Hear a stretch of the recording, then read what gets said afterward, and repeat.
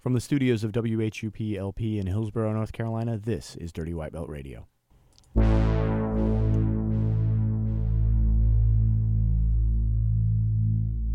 Innovative, often duplicated. When enough people get on the trend, I elevate it, make it way harder for them to follow what I take. It hard to swallow like a lozenge lodged in your trachea.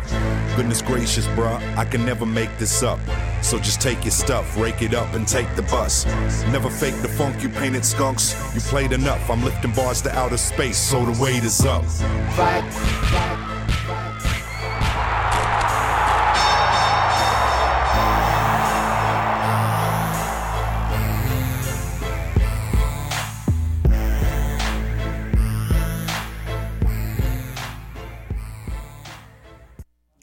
Welcome to another episode of Dirty White Belt Radio, everyone. I'm very excited about this show. Bernardo Faria, five-time world champion, open class world champion, many other competitive honors, one of the great teachers in jiu-jitsu, and somebody who's just an interesting person to talk to is going to join us in the studio for a full hour today. I'm very excited to have Bernardo with us.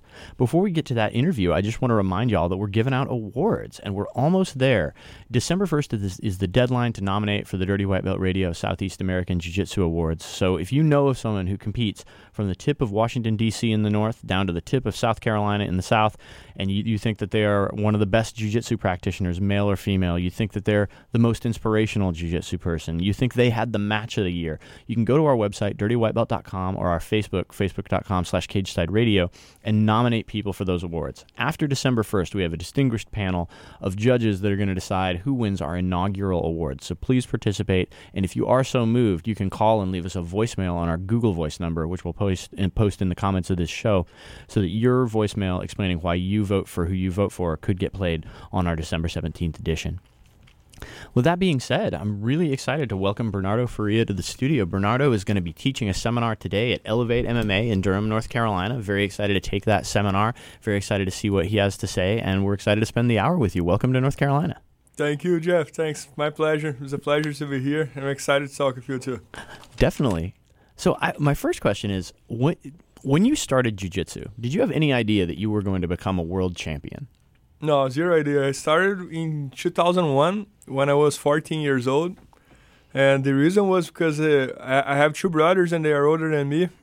One is 3 years older, the other one is 6 years older than me. And the one who is 3 years older than me, he had a bunch of friends. They would all go to my house and play video game, barbecue, this and that. And they were like 16, 17 years, and I was 14.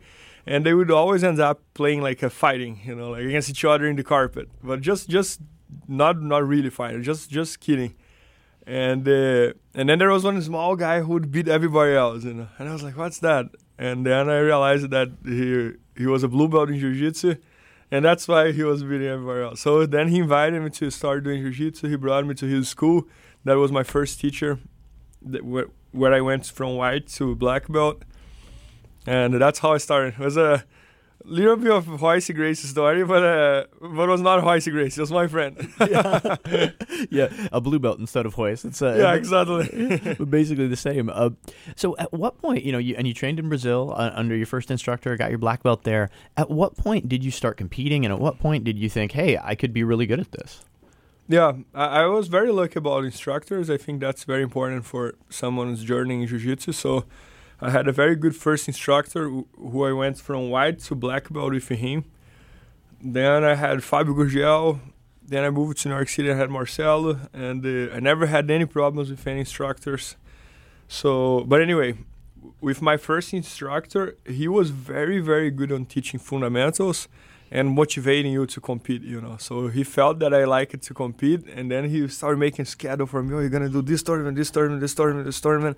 And he would go there with me, and if I win, he would keep me he would not let my ego go high. I was like, okay, you just won a tournament. Now let's try to win the next one. If I lose, he would try to motivate myself. No, man, everybody loses. And that. So he was a great instructor. And I really appreciate him because he was BTT. But when I got my black belt and finished my college, he was the one who told me to leave his school and go to Fabio Gurgel's schools in São Paulo. So I don't think all instructors would do that. Yeah, that's remarkable, and I think it's wonderful when an instructor really has the student's best interest at heart and says, Exactly. Yeah, that's what I'm saying. So I really respect him and have him almost like a second dad. And you've mentioned that you've had, 3 really outstanding instructors. And, I'm sure everybody who's listening to this show knows well about Fabio Gurgel and Marcelo Garcia.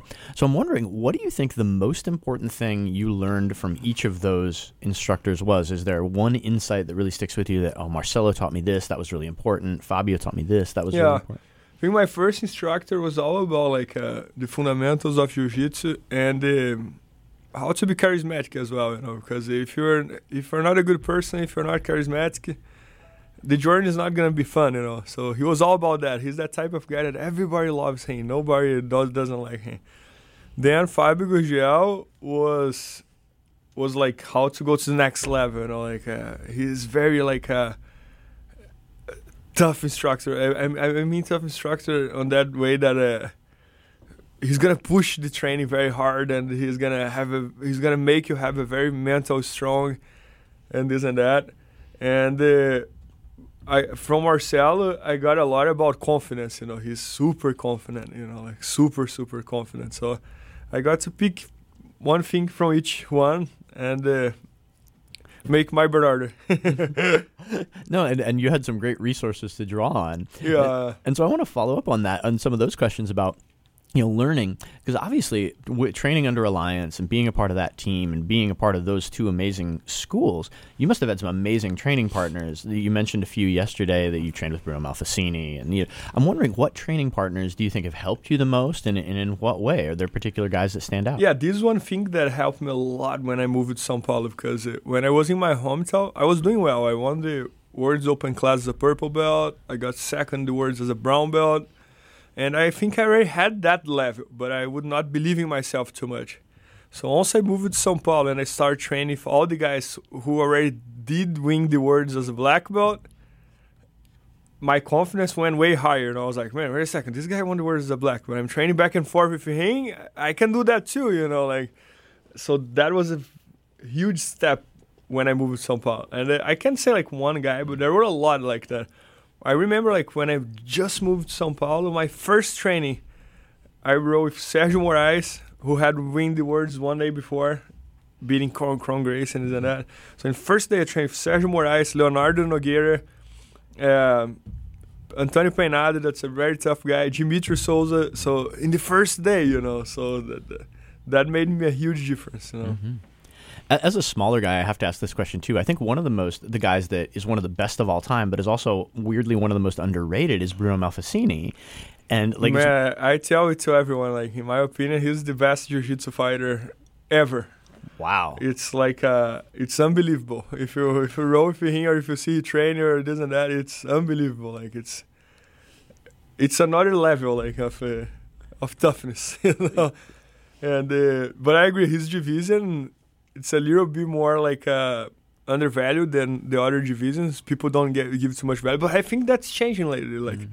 After his challenge with Caio Terra, with João Miau, I think nowadays even his division, everybody's watching. I remember this year in the Worlds, when was him against Caio Terra, the entire arena stopping and oh my God, Bruno against Caio Terra. And so I think this is changing, because him, because Caio, because João Miau, because all the guys from his division, Yeah, and those guys put on incredibly entertaining matches, all of them. Really fun to watch. So I'm wondering, obviously you're an extremely accomplished competitor, and I want to talk to you about your own competition, but as someone that loves jiu-jitsu, are there favorite guys that you have to watch that you're just like, Kron is rolling, I got to watch that guy, or Buchecha, or somebody like that? Who do you think is the most fun to watch? There are a lot of them. It's hard to say one guy. I like watching Buchecha because he goes for all or nothing, and many times he does that. It's very cool. And I love watching Bruno. I love watching Lucas Lepre. I love watching who else? Man, there are a lot of guys. There are a lot of people. It's hard to say one name. Mm-hmm. But so in terms of your own competition, though, I think most people know you from the techniques that you do successfully, from your winning the Worlds, winning Open Class, beating all these huge guys. And people know you from the Deep Half Guard. People know you from the omoplata.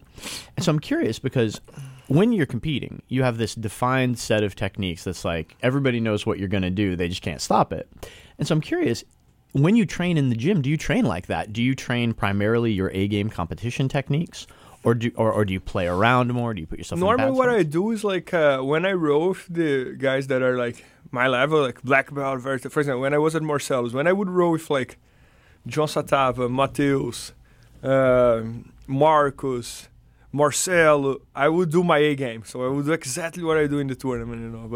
But always taking a little more risks as well than tournaments. But then when I row with one blue belt, one purple belt, then I try to change. I try to play lasso guard. I try to do the berimbolo, just to understand the jiu-jitsu in general, you know. So that's kind of my rule. When the guy is very tough, I do my A game in training, right? Mm-hmm. And then when the guy is like lower belt, this and that, then I try to do everything just to make sure, like, because I'm not the berimbolo guy, but I want to understand how the berimbolo works. You know, even though like if one of my students want to do berimbolo, I want to help him. So that's the goal. Yeah, and that makes perfect sense. And I can see how that would really help you as a teacher and as an instructor. And we'll talk about the school that you're going to open in Boston soon. But I want to talk a little bit about the seminar today that we're going to go to, and just about your teaching approach. Because obviously, you haven't been here to North Carolina before, I don't think.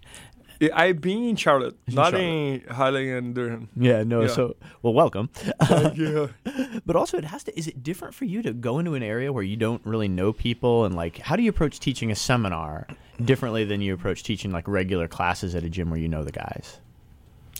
I have been doing a lot of seminars, so I'm kind of used. And in São Paulo, there was a lot of visitors. In New York City, there was a lot of visitors. So I'm kind of used about dealing with these people that I don't know. But in the end of the day, jiu-jitsu is a very small community. And every time I see a jiu-jitsu guy, even if I never seen him before, I have some feeling that I know that guy. You know, I think it's because it's a very tight sport and everybody knows each other. So I'm sure you know a bunch of people that is friends in common with me. So it's really like a little bit of family environment. You know, like. I see and I feel like, oh man, I know this guy, you know, like, yeah. It doesn't make sense. It makes perfect sense. And in fact, you and I were talking a little bit off the air last night about how like jiu-jitsu is a small community and it's kind of a niche activity. Yeah. But the people that get into it really are crazy fanatic. You know, you see their Facebook page, the profile, they have a gi on. They're very, very fanatics. So every time I really enjoy doing seminars because I meet great people. It's always like a good talking and this and that. What do you think it is about jiu-jitsu that inspires this kind of fanatical devotion? Like, why do people? Why do you love it, and why do you think other people love it so intensely? Man, I think it's like jiu-jitsu. It goes like really inside your brain, you know, because it's the time of your day that's a mixing of you are trying to survive, right? But in the same time, you were making friends. In the same time, you were doing one sport. In the same time, you were having fun.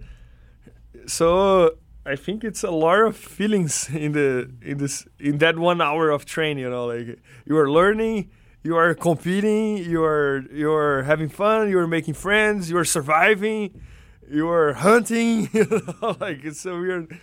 It's very cool. Like I really suggest everyone doing jiu-jitsu, like because. Yeah, I think it's a very good therapy for everybody. Yeah, definitely. It saved me a lot of money on therapy bills. Yeah. Christmas is coming, and it's time to get gifts for the grappler in your life. Every year at DirtyWhiteBelt.com on the blog, we have a grappler's gift guide, and we want your suggestions, so be sure and tell us what you want for Christmas. But I'll tell you, on ToroBJJ.com right now, I see a bunch of things that would be really useful, including a Toro BJJ dress belt, a brand new Toro gi, or some of the sweet rash guards you can get from the best people with the best customer service around. Shop online at ToroBJJ.com, and be sure to watch DirtyWhiteBelt.com for our grappler's gift guide this year.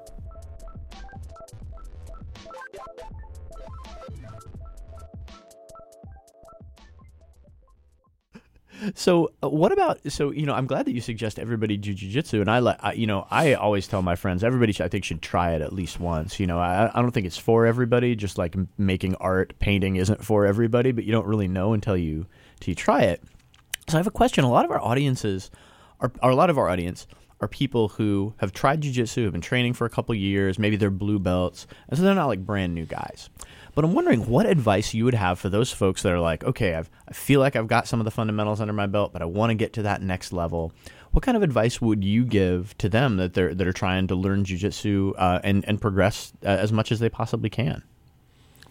I think like jiu-jitsu is a very fair sport, very honest sport. Like if you're training, you're gonna get better. If you're not training, you're not gonna get better. It's pretty much like that. So I would suggest training like as much as you can. Doesn't mean like training 3 times per day. I understand maybe you have family, you have a job, you have this, you have that.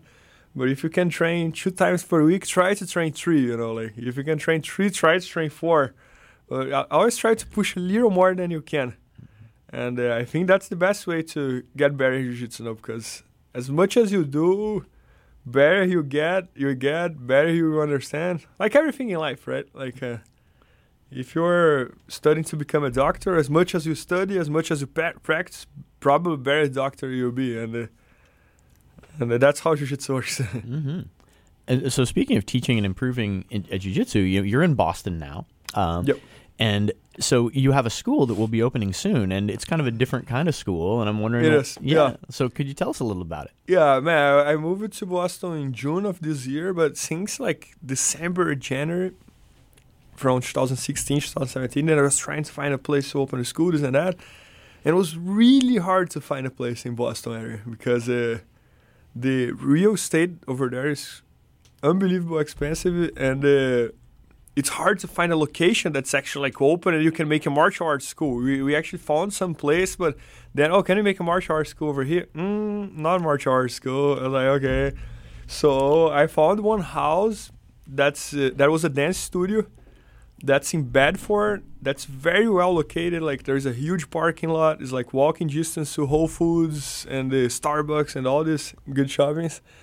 And so when I found that house, I was like, man, that's a good place, But it's a very delayed because as it's a house and as it's a historic city, like Bedford historic city, to apply to all permits and the historical commission takes time, So I'm hoping to get it open by January. And it's going to be a very fun place because it's not big. So I'm going to have 3 mat areas, but one of 800 square foot, the other one of 520, and the other one only for privates. So, and that's exactly how I kind of wanted, because I'm doing a lot of other projects online. So I didn't want to build that huge school that I would barely know each student. So I would rather having something small, like a family, as we were talking here before, that maybe I can have 100, 150, 200 students, and then I know everybody. I know everybody by his name. And so I like the place a lot, right? I can't wait to open it. And it's very cool. It's different. It's one house. The downstairs is going to be the big mat area. Upstairs, the other mat area, 1 mat area only for privates. And I'm excited. Let's see how it's going to go. Yeah, and I'm excited too. I think it's a really cool idea to open it in a house. And folks that are interested, you have a video online of the house where you show the house. And I think it looks like a cool place to train. And I'm sure a bunch of people in the Boston area are really excited to get up and train with you. A lot of people are asking me if I'm living in the house. No, I'm not living because there's no...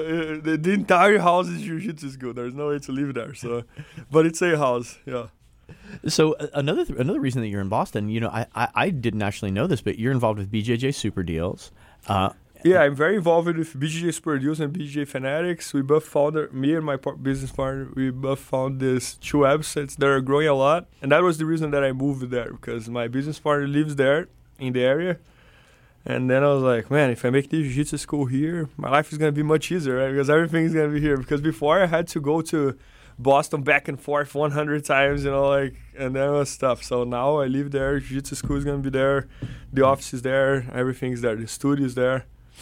Yep. That's exciting stuff. And so you're not only, you distribute jiu-jitsu content and instructionals through that, but you also have a new instructional out of your own that's an Omoplata DVD. Yeah, I just launched the Omoplata DVD this week. And we call it DVD, but it's DVD and it's also on demand for who doesn't have DVD players anymore.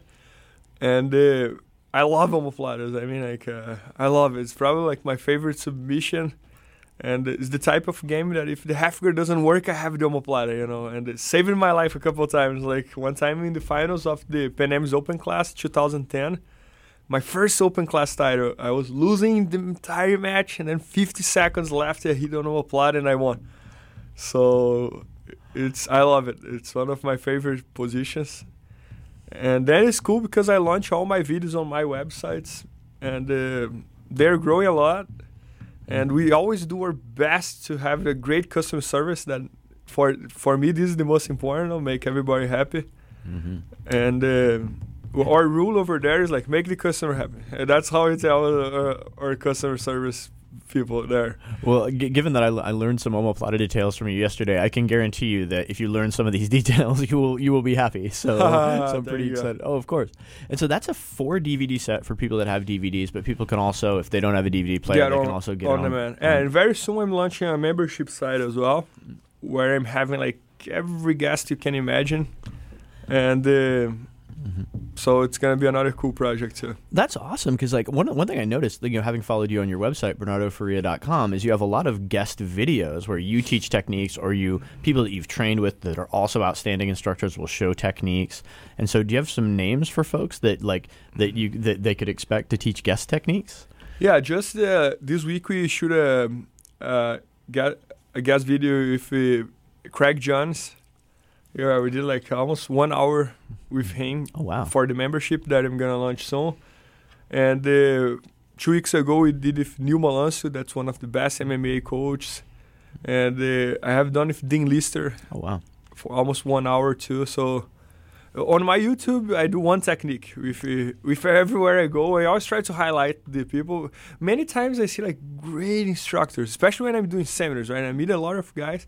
They're great instructors, and nobody know them, you know. Like so, that's my YouTube goal, is to highlight everybody, you know, from the most famous guy to the black belt that nobody knows.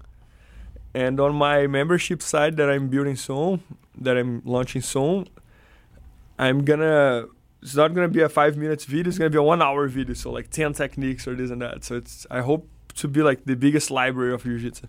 That's great. And, as you mentioned, like a lot of people will know Craig Jones from his outstanding performance at ADCC recently, where he really had a tremendous performance. But I also love the idea of highlighting guys that people don't really know about, but that are great instructors. Yeah, and we can have an idea how many like awesome techniques I find during the seminars now, because I ask the teachers to show me something, and many times they show me something that I never saw before, and it actually works. I go home and I try, and I was like, man, that's a great one, you know. So everybody should see that, not only me. So that's the goal of my YouTube channel and the membership site that I'm bringing soon. That's exciting stuff. And we'll post a link when that membership site goes live. Hey, Jeff. Yes, Betsy. I was just thinking about my first tournament with U.S. Grappling in Charlotte. What a great experience that was. And I wanted to ask you what you think makes a terrific first tournament. I think it's important to compete locally first, because that way you're surrounded by your friends, by your teammates, by other folks in the community that you know. Competing can be a stressful experience, and sometimes it can be a lonely experience, especially if you've traveled to a city you've never been in and don't have your friends around you. But that's not what U.S. Grappling is like. U.S. Grappling has high-level competition, so you can definitely get a challenge, but it's also a supportive environment, and it's always the first tournament that I recommend people to start with. Awesome. Well, thanks so much, and thank all of you for supporting the folks who support us.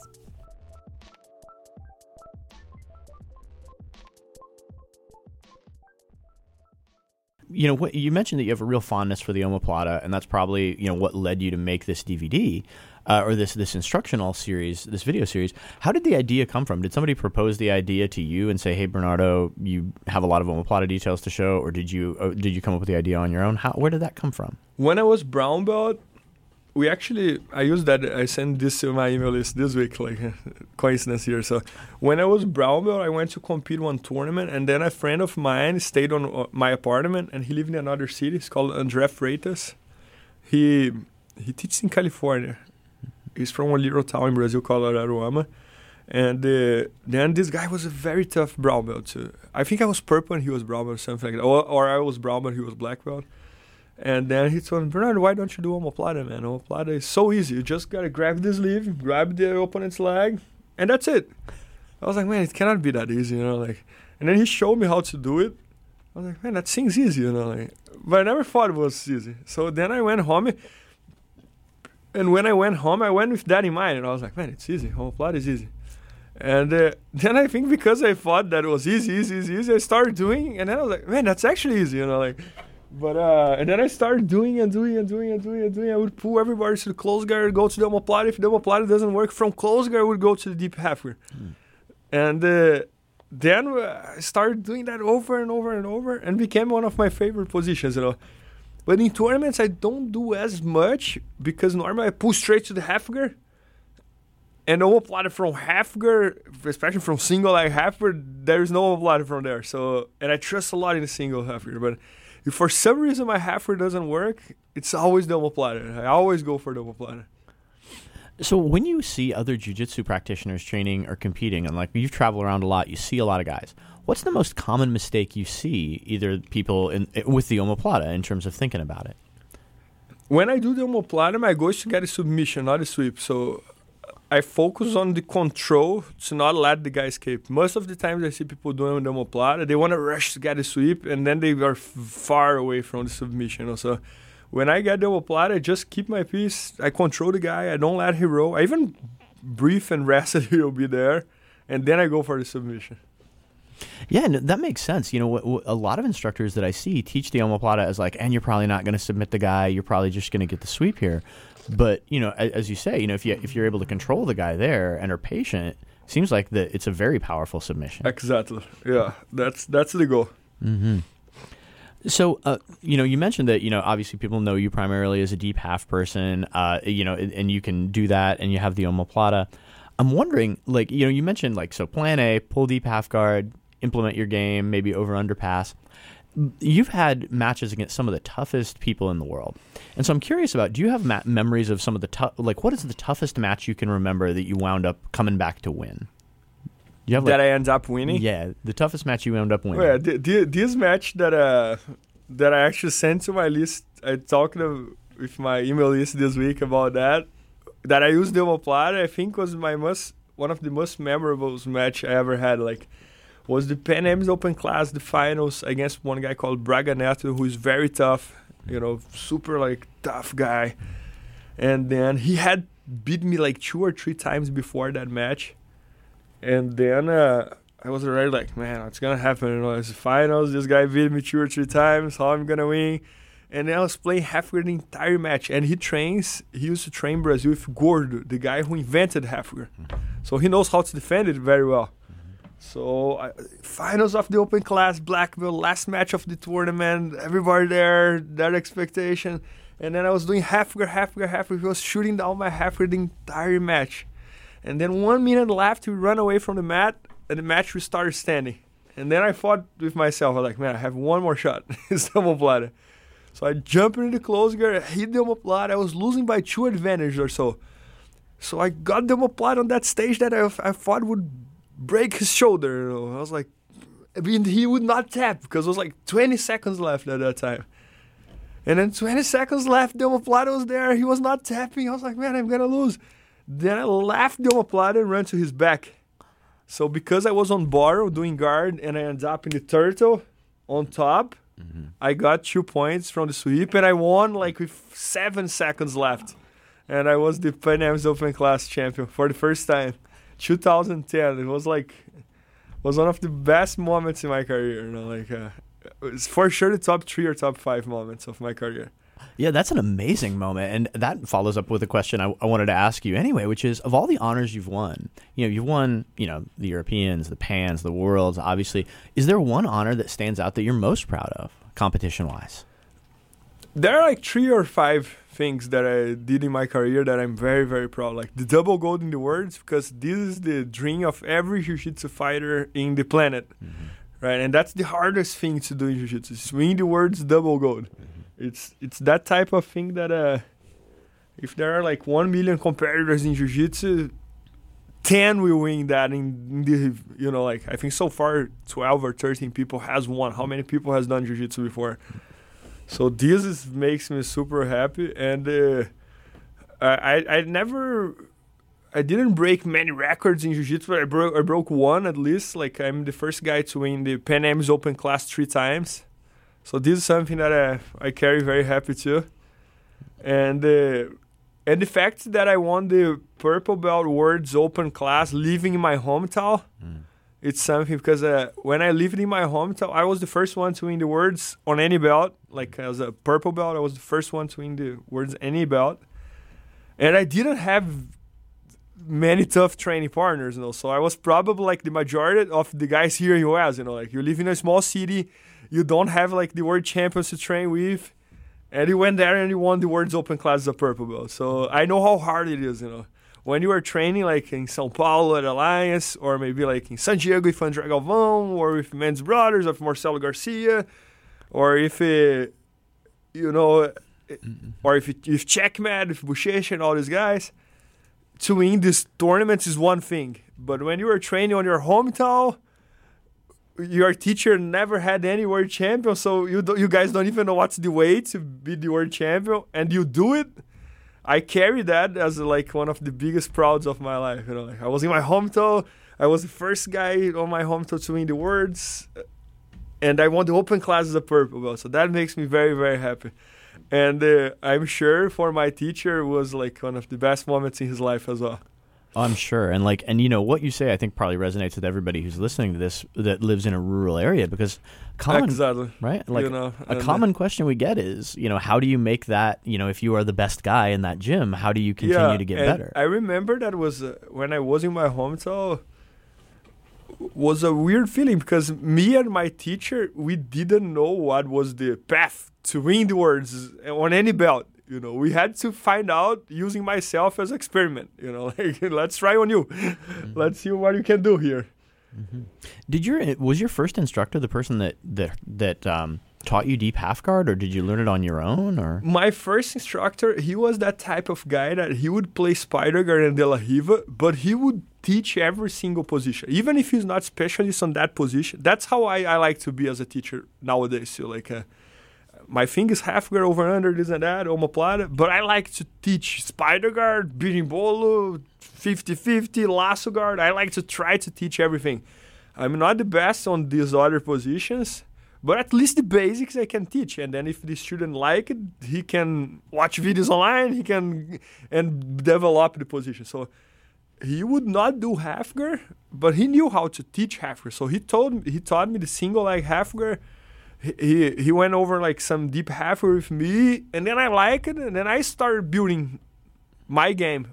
But he taught me the fundamentals of the half guard. Doesn't it make sense? Absolutely. And so I think it's a great way to be an instructor like that. Like many times I see instructors that they only teach their game, but sometimes that game is not gonna fit for your genetic. Like let's imagine like my instructor only teaches Spider Guard. I can't do Spider Guard. Like so. I gotta learn other stuff too, and I want to learn from my teacher. I don't want to learn online, so it doesn't make sense. Mm-hmm. So I think it's important to teach everything. Yeah, it's funny how sometimes you will gravitate to a position that makes sense to you and like, oh, I really like that, or I'm really good at that, I have some success with that, even if it's not something that your instructor specializes in. And so do you think there are things about it, like, I don't know if you know the answer to this question, but why did deep half guard appeal to you as a young person? Was it just something that made sense to you? Or I started doing single leg half guard from niche. I would pull everybody to the knee shields and go to the single leg half guard. Then single leg half guard stopped working, right? Because I only had that thing, so everybody knew about it and they would block it. So it was like a natural thing. I mean, like if the single leg half guard doesn't work, I'm gonna try to go underneath my opponent, and underneath was the deep half guard. That lapel sweep, I don't know if I can take the credit that I invented that, but I made that on my way. I remember in one tournament, I saw someone grabbing the lapel somewhere in the deep half guard, but it was not exactly as I do. But then I was with that in mind, and I was like, man, I can grab the lapel somehow over there. And then I started building that type of the Faria sweep from the deep half guard. And yeah, so that's how I learned it. Here are 3 amazing things that you can buy on the CageSide.com website right now. First, the Toro BJJ Coffee and Chokes Rash Guard. As someone that trains in the morning, having this rash guard for the low price of $29 would be super useful. Second, and this is on clearance right now, the CageSide MMA Black Beanie that'll keep your ears warm in the coming winter and keep you looking fresh at local fights and jiu-jitsu competitions. Third, the CageSide Tank Muay Thai shin pads. I don't train striking anymore, but if I did, I know that leg kicks are terrible, and so having those will really help. In fact, with all the strikers I know, I'm thinking of just walking around in these shin pads. All these products and more at CageSide.com. So I'm curious about training for competition. You mentioned that Fabio Gurgel was very much in the challenge you, push you. Do you have memories of a particularly tough day of training, or an example of he made us do this and it was really tough? Man, one thing that's very fun. Actually, he told me now he changed it, but when I was there in the competition class, he would not turn on the AC. That was a big one. So in São Paulo, it could get very hot, and he had the AC and he would not turn on. In the competition class, 12 o'clock, all the other class, commercial classes and that, he would turn on. And most of the days, there was no time for water. I mean, once we started sparring, no water. Don't drink water. Can't drink water. And he would make the warm-ups very tough. And I hate warm-ups. I like to save all my energy for the sparring. And then in the sparring, I have no ego. I go as hard as I can with everybody until I die, until I tap to a purple belt. That's how I like to train. So I hate warm-ups. And then the warm-up, he would do it very hard, and nobody could go easier, Nobody could cheat in the warm-up, He would push everybody, let's go. So, man, it was tough, and he was that type. He was the general, exactly but not general in that way that he's polite with everybody, super nice guy, super friendly, But when it's time to train, if you want to do that for a living, if you are a competitor, he's going to push you crazy hard, and he doesn't care if you like it or not. But he's not like that with all the students. If you do that if you do jiu-jitsu for hobby, then it's completely different. Mm-hmm. But if you do that for a living, he's gonna go hard. I think some of the best guys are nice guys who are also really tough guys. Exactly. And so would that be a typical day of competition training and at Fabio's place? And if so, how does that compare to a typical day of competition training at Marcelo's place? No, Marcelo came from Fabio, right? So it's pretty much the same class, little bit of warm-up, 2 or 3 techniques, and sparrings. Mm-hmm. So it's pretty much the same thing, Mm-hmm. And the fact that when I was in São Paulo, Fabio was training. When I got there, I think he was 39 years old, and he would train for us every day. And then when I moved to New York, Marcelo would train for us every day. So it's always good to have the leader training with you as well, That helps. I understand that many times that's not possible. For example, after 1 or 2 years, Marcelo had babies, and then his life changed, and then he would still train for us every day. That's amazing. But of course, one day or other, he would skip. So what I mean, I understand that life sometimes gets you more, and then you. But what was amazing that I could have Fabio training, and then I went to New York. I had Marcelo training. I don't know if 5 years from now or 10 years from now, Marcelo is going to be able to train every day on that level. And I know that Fabio already pushed the brake a little bit. Now he gave the competition class more to Michael Lang, and he goes there once or twice a week. So I'm very thankful that when I was there, I had that opportunity. Definitely, man. What an amazing training experience and a jiu-jitsu memory. Did you get to train with Michael Lange much? A lot. Oh. Well, one of the best fighter guys ever. So unbelievable. Yeah, I love his on-demand stuff, his Spider Guard, Reverse De La Riva stuff. It's awesome. He is awesome. Yeah, is he as good an instructor as he is a competitor, you think? He's really good. Even better than his instructor. No, he's great. I mean, he's that guy that he's complete. He's great on buff. He's awesome instructor, awesome competitor. Mm-hmm. And I mean, those are sometimes 2 different skills. And so transitioning, we've talked a lot about your competition and a little bit about your teaching, but I know that you're kind of, do you think you're done competing, or are we still going to see you at super fights? I don't want to say that I'm 1,000% done, but I think I am, because now my fire is to teach jiu-jitsu, and online, and I have all these online projects. I'm doing all these DVDs, and I'm also opening the school. But to compete, I don't have that fire anymore, like, and I have been doing in this level since I was 14 years old. So all the sacrifice that nowadays I enjoy having a normal life. I can eat wherever I want. Once in a while I can drink a beer, this and that. I enjoy that. I enjoy like living life too. So nowadays I'm gonna focus more on teaching and spreading the jiu-jitsu, like traveling, make seminars, and doing all these online projects too. And this is, I think, is where I'm very excited about it. And I'm that type of guy that or I'm gonna do something 100% or I would rather not doing it. So I think competitions I'm done. But I don't want to retire like 10 times, So I don't want to say I'm retired and then 1 year from now. So I prefer like let life goes. Maybe next year if I feel the desire to do it, I train very hard again and I do it. But I don't think so. Yeah, I think it's important to go where your passion is. And if your passion becomes like, hey, I'm really excited about teaching jiu-jitsu, about experimenting with these online platforms, stuff like that, it's important to do that as well. And so I guess what does excite you about spreading jiu-jitsu both from a school perspective and from an online perspective? And are those different types of satisfaction, the in-person teaching versus the online teaching? I think both is amazing, because both there are great feedback, when you're teaching jiu-jitsu live and you do a good job, you can see like in the students' eyes, like, man, that was a great class, and that means a lot, And same thing online, many times I receive emails, I receive messages that sometimes I cannot even reply all of them, guys. If you have ever wrote to me and I didn't reply, that's why, but I hope I met you in person one day. But you get that feedback as well. People write to you, like, man, you're changing my game. I started doing this. They send me videos. Oh, I did this sweep in the storm exactly as I saw on your DVD and this and that. That's amazing, like that's amazing. And then you see the numbers of people who are watching your videos growing. I always check the numbers, and then, oh, man, I'm doing a good job here, like, let me keep going. So I enjoy a lot, like, spreading the jiu-jitsu, Yeah, and one of the things that I note from talking to you is that, you're interested in teaching your jiu-jitsu, but also in sort of spreading the jiu-jitsu that other people are able to teach too. And I know through BJJ Super Deals, BJJ Fanatics, and through your own website where you, and your YouTube channel where you're like other guys, who are some of the names, like who are some of the people that produce the videos that people enjoy the most, that are the most popular? Who are some of the instructionals that you think are the best that you all have put out? One of our best seller videos was Tone Blast.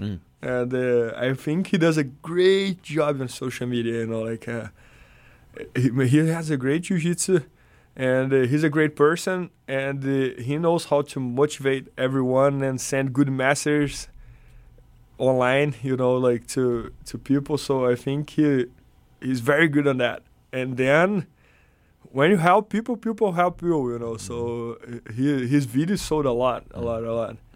And Dean Listers was a very good seller too, I think, because all these footlock games, people want to learn it, And he's one of the first guys who proved that game works, because I always check results, if someone says, oh, I do this and that, I want to see the result. And Dean Lister made it, he was probably one of the first Americans, or the first American to win the ADCC, and the first one to win the open class, and he won ADCC twice, and he won the super fight as well. So, I mean, like, he proved that footlock game works, so people want to learn that, So, he sold very well, and yeah, I think those two. Excellent. And yeah, so like, are there any instructionals that you've watched yourself that you were surprised by, like how much you learned from them, or like where you're like, oh, I didn't know the guy did that way? Anything that surprised you from the instructionals that y'all have produced? Man, there are so many great instructors, and I always watch the videos, and sometimes I'm like, man, I gotta watch the last of these videos and work more in the business. If not, I'm not gonna sell more videos because they're amazing. It's great, and what we do is pretty simple. We take the best guys, put them in front of the camera, and that's it. So, and it's great to see like this level of guys. Like we always think about doing what we do in jiu-jitsu in other niches, like But it's harder, because in jiu-jitsu we can find the best guys, and then if you try to make a basketball video, how are you gonna find the best guys? There's no way. They don't want to do it. So, and so it's I think that's what makes jiu-jitsu amazing. The fact that you can train with your idol. You can go to New York and train for Marcelo Garcia. You cannot do that in any sport. You cannot play golf with Tiger Woods or Jack Nicklaus or somebody. You can, but very, very few people in the planet, Yeah, no, that's one of the things that I love most about jiu-jitsu is you can watch the best in the world champions. Exactly. Those folks can come to your town, or you can go to their town and train at their school, and that's exactly. But you mentioned something that I'm interested in, which is I know that y'all are branching out from just jiu-jitsu videos, and one of the things that you and I talked about the other day is you mentioned that your wrestling and training wrestling made a big difference for you in your game. And so I'm wondering when you started training wrestling and why you think that's so helpful. I started training wrestling in 2014 at Edge Hoboken. It's nearby in New York City. And I give all the credit to two guys, Jeff March, that's the coach at Edge Hoboken, and Hudson Taylor. That was one of the guys who used to go there at Edge Hoboken. I saw that guy, I was like, man, this guy's amazing. And then I convinced him to start jiu-jitsu, and nowadays he teaches wrestling at Marcelo's. And it's not fair to teach those guys jiu-jitsu, Bernardo. Jeff is so technical on wrestling, so he could help me a lot. He's the coach at Edge Hoboken, so very thankful to him. And Hudson, he holds the top 5 pin record, Division 1 in college, and he was 3 times All-American. He's my weight. And man, it's he started doing jiu-jitsu 2 months later. He asked me and Marcelo, man, I want to do the Pan Am's no-gi. And then he was like, guys, I don't want to be rude. I don't want to be... But should I do white or blue belt? And he was white belt, right? Because he had done 2 months. And I was like, man, that's a good question. And then I checked with Marcelo. Marcelo, what should I do here? Should I do white or blue belt? And then Marcelo's like, man, this guy doing white belt is not fair. He can hurt someone. He can throw some white belt that doesn't know how to fall really well, and the guy can hurt really bad. So do blue belt. Then he did adult division blue belt double gold. Yeah. And then 7 months later, words with gi. And he has trained gi like almost nothing. He won his division killing everybody. So it's another level of wrestling. So those 2 guys, Jeff March and Hudson Taylor, man, changing my game. And my game is a lot based on wrestling, right? Because it's single leg half guard, deep half guard, many times ends up with double legs. And even the passing that I do, over, under, pressure passing, wrestling, you're always driving. So helps the passing too. Mm-hmm. Have you guys done many wrestling, or have you done any wrestling instructionals with BJJ Super Deals or BJJ We Fanatics? did with this guy Hudson, and man, it was sold very well because if you buy one wrestling DVD, you're gonna see wrestling for wrestlers. But Hudson, because he was doing jiu-jitsu and he was competing in jiu-jitsu, he made wrestling for BJJ. So he taught the wrestling that you have to learn for Brazilian Jiu-Jitsu. And that's what the Brazilian Jiu-Jitsu guys need, right? Is this type of wrestling, you don't want to pin your opponent. You want to take him down and then try to pass his guard, But for example, wrestlers don't take the back, so they turn on the knee and you cannot take the back and choke. So you don't want to learn that. That part, you want to skip it. Doesn't make sense? It makes perfect sense. I mean, I wrestled in high school, and I always say wrestling is about 80 to 90% helpful for jiu-jitsu and 10 to 20% harmful, because it's mostly amazing, right? Takedowns. But then you have the habits of I can turn my back on the guy and it's fine. You cannot do that. Don't do that in jiu-jitsu. Don't do that in jiu-jitsu. So is Hudson's DVD or instructional that he made for you, is that in the gi, or is it a mix? Is it gi and no? It's no gi. Mm-hmm. Yes. It's no gi. We should do one if gi, because he wanted to wear his gi as well, so but it's no gi. Yeah, one of the things I noticed when I came to jiu-jitsu, having just a little bit of wrestling, is because most jiu-jitsu, or many jiu-jitsu people have no wrestling background, and so my takedowns were ahead of where most of the jiu-jitsu guys that had never trained wrestling were.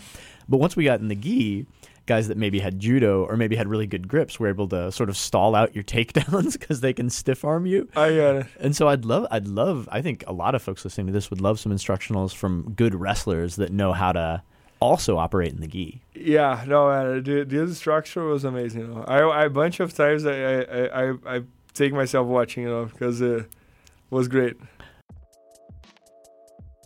If you've listened to the podcast enough, you know that I think everybody should try competing at least once. But let's be real, different competition experiences vary widely. I wanted to mention that one of the white belts that I work with at Triangle Jiu-Jitsu in Durham just competed at US Grappling for the first time, and he had a tremendous experience. This was not true of some of his earlier competition experiences, but thankfully he stuck with it. And thanks to everybody at US Grappling for making customer service a priority and making sure every grappler that competes has a great time. You can check out upcoming tournaments at usgrappling.com and pre-register to save some money. So you're branching out, not just jiu-jitsu videos, things like that. I'm curious about, like, where do you see that business going? Like, I think you mentioned that you're doing some self-defense videos now. And, yeah. So it's not just going to be jiu-jitsu, it's going to be all of the above? We built another website called Fanatic Self-Defense that we are selling self-defense videos. And just because jiu-jitsu is multi-niche, right? So we want to try to take these skills and go to other niches as well. But the main thing so far is jiu-jitsu, and self-defense. We are still trying to figure out like what the audience wants and what the audience need, and but it's going well too. Yeah, I think that's smart. And like one of the issues that we always talk about on the show, because I train at a Hoist Gracie school and it's very self-defense focused, and I think a lot of the old school jiu-jitsu is really rooted in self-defense. But then you have other schools that are primarily competition schools that are just like, well, we want to teach competition according to the rules. And like I've always thought like the self-defense versus sport distinction is mostly artificial. Yeah, because like if I have sorry to interrupt. No, go ahead. If I had a kid, for example, a son right now, and let's imagine like he is in school and I'm worried about him being bullied or this and that, blah, blah, blah. I think jiu-jitsu is the main thing, because it's going to give you the confidence. It's a combative sport. He's going to fight, this and that. But in my opinion, like the best self-defense in the world, it's if you have jiu-jitsu and you have some knowledge about striking as well. That's the best self. Do you agree or what do you think? Yeah, I think so. I think so because like the original Gracie Jiu-Jitsu that I learned and that Hoist teaches incorporate striking, and so I do. So I definitely, agree. Yeah. Because for example, all these guys who doesn't do jiu-jitsu and they want to criticize jiu-jitsu, they always say the same thing, right? Oh, jiu-jitsu is awesome, but if you are in one bar and the 5 guys fight against you, how are you gonna use jiu-jitsu? I kind of agree with that. I mean, like if that's true, if you are in a situation that there are a lot of people and you have to defend yourself, might be tough to use jiu-jitsu if there are like 10 guys out there trying to. So that's why I'm saying if I had a son right now and I'm trying to build him, I'm just worried about him defending himself, I would put him on jiu-jitsu right away. And maybe for 1 or 2 years, I would put him to do boxing once or twice a week, just to make sure he knows how to strike. If you know how to strike and if you know jiu-jitsu, you're only going to worry about guns and knives. Yeah, right. Because someone trying to beat you up, maybe like on school, as you see, we see everywhere online that this guy is bullying the other one.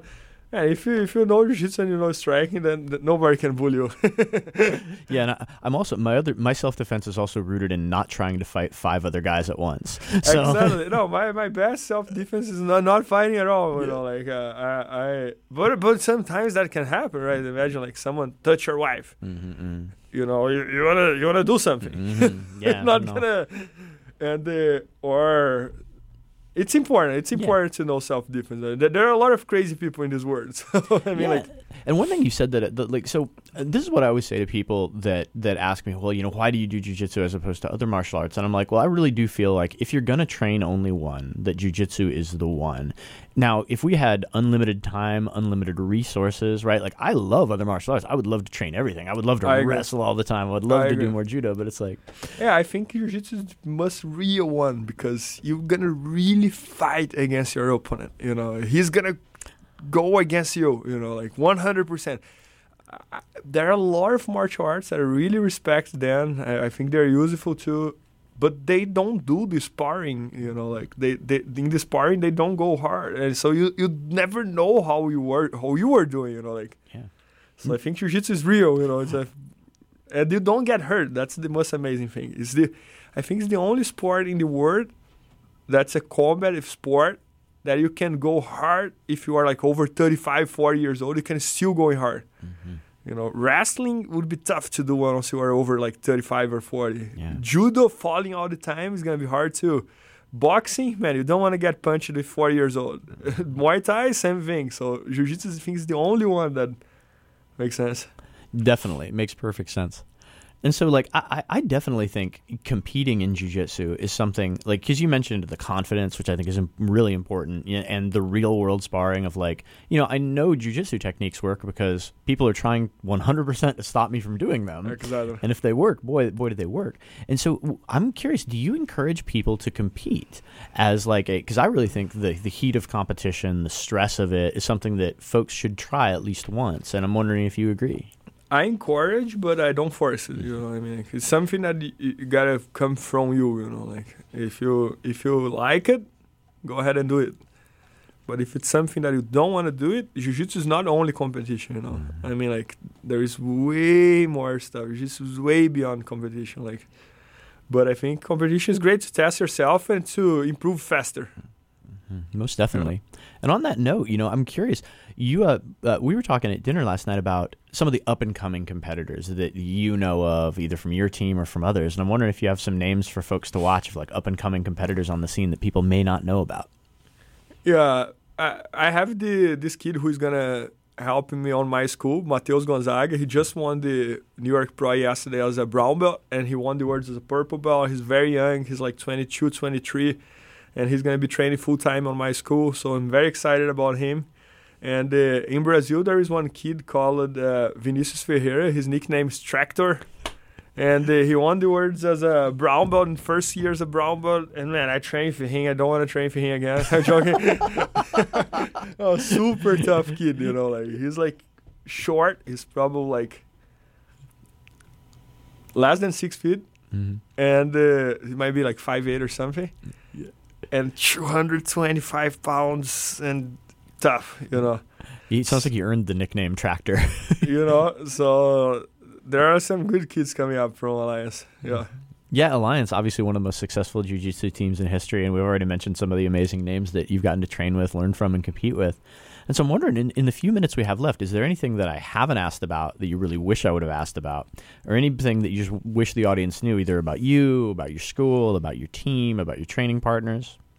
I'm sure when we finish the interview, I'm going to remember something. But no, I'm joking. No, I think we had a very good talking here. So most definitely. Well, like just one last question then, which is like, you know, I think most successful people set goals, and you've achieved, as you say. I really do think the dream of every jiu-jitsu competitor is to win the black belt world championship double gold, to win the weight in the absolute.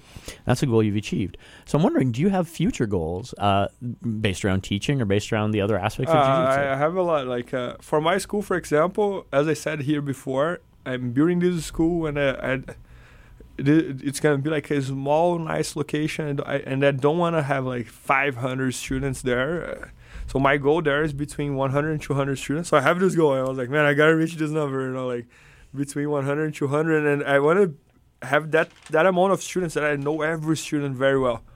And I'm building my membership site soon. So I want to make that website grow too, to share the jiu-jitsu with the world as much as possible. So yes, I have a bunch of goals. Like I'm working towards them every day. That's why I don't use myself competing anymore, you know, because now I have other goals that I feel myself competing every day. I wake up and oh man, I gotta do this, I gotta do that, blah, blah, blah, blah.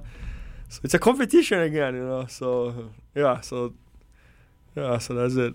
Well, it's really fun for me to hear about the drive and the passion that you brought to jiu-jitsu competition now being directed into other areas. And I really do think you have to go where your enthusiasm is. And if you can commit 100% to something, you know. I agree. Yeah, and I mean, like, building the school, building all these websites is an entrepreneurship life, right? Mm-hmm. And being like entrepreneur. And it's unbelievable how many entrepreneurs, yeah. I have found that they are doing jiu-jitsu, you know. It's so many. I mean, like, if you guys follow jiu-jitsu, like, for example, Tim Ferriss, the one who wrote, he does jiu-jitsu. Marcelo's business partner, Josh Winsing, he does jiu-jitsu. there's a lot, like all these best guys. In Brazil, there's one kid that just came to Boston like 10 days ago. He built the app that came before Uber called Easy Taxi, and he's fanatic about jiu-jitsu right now, and now he built another app. So I think there is something related between jiu-jitsu and this entrepreneurship word. Because, and I think I know what it is, it's because jiu-jitsu, you are always like fighting, right? You go there, and when you train hard, you have all that pressure. And when you are making business, doing this entrepreneurship word, that's the feeling, you have all that pressure on top of you. You can't tap. You got to keep going. Every day you are learning something new, and you got to apply everything you learn. So I think that's the reason, and it's unbelievable. Like, all these best entrepreneurs I know, they're all doing jiu-jitsu. For example, I heard that the owner of Airbnb does jiu-jitsu. I heard that all these guys do jiu-jitsu. It's unbelievable. Yeah, that makes sense. And it makes sense to me that you say that, why there would be overlap. Because in addition to what you said, the cool thing about jiu-jitsu and business, I think it's, on a certain level, it's a team environment because you build a team. But on another level, the pressure is on you. And you got to perform. Exactly. And that's exactly the feeling, And I think it comes back to that thing again. It's a therapy, like when you were rolling, when you were training jiu-jitsu, you don't think about anything else. It's just the guy trying to take your arm, the guy trying to get your neck. So it's a therapy. It's how to handle pressure, how to learn new things and apply, how to deal with problems. So I think there's a very big relationship between both. Well, you make a really good case. My guest is Bernardo Faria. He's a 5-time Jiu-Jitsu world champion, also won double gold in winning the open class at the Worlds, and now he's opening a new school in Boston, has a new Omoplata DVD out that we're going to be posting a link to in the comments for you to check it out. You can also see his work at BernardoFaria.com, BJJ Super Deals, and BJJ Fanatics. Bernardo, thanks so much for taking the time to be in the studio. Thank you. Appreciate it. Thanks so much, Jeff. It's a pleasure, and congrats about the podcast. It's awesome. Thanks so much. Guys, this has been another episode of Dirty White Belt Radio. My name is Jeff Shaw. The co-hosts of the show are Betsy O'Donovan and Lourdes Cantu. We'd also like to thank our Patreon supporters, Chris Holmes, Cody Malte, Betty Broadhurst, and Carl Krebs. You can join them for as little as $1 a month at patreon.com/dirtywhitebelt. We're going to be back at you next Sunday with another great show. Thank you so much for listening, and we will see you next Sunday. The first annual Dirty White Belt Radio Awards are coming.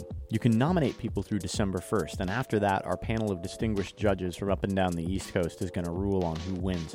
But the best way to convince those judges is either writing in to cagesidewhoop@gmail.com, that's cagesidewhup@gmail.com, or call and leave us a voicemail at 360-389-2830, explaining why the people you want to win should win. So write to cagesidewhup@gmail.com or call us at 360-389-2830 and let us know who should win the Dirty White Belt Radio Awards.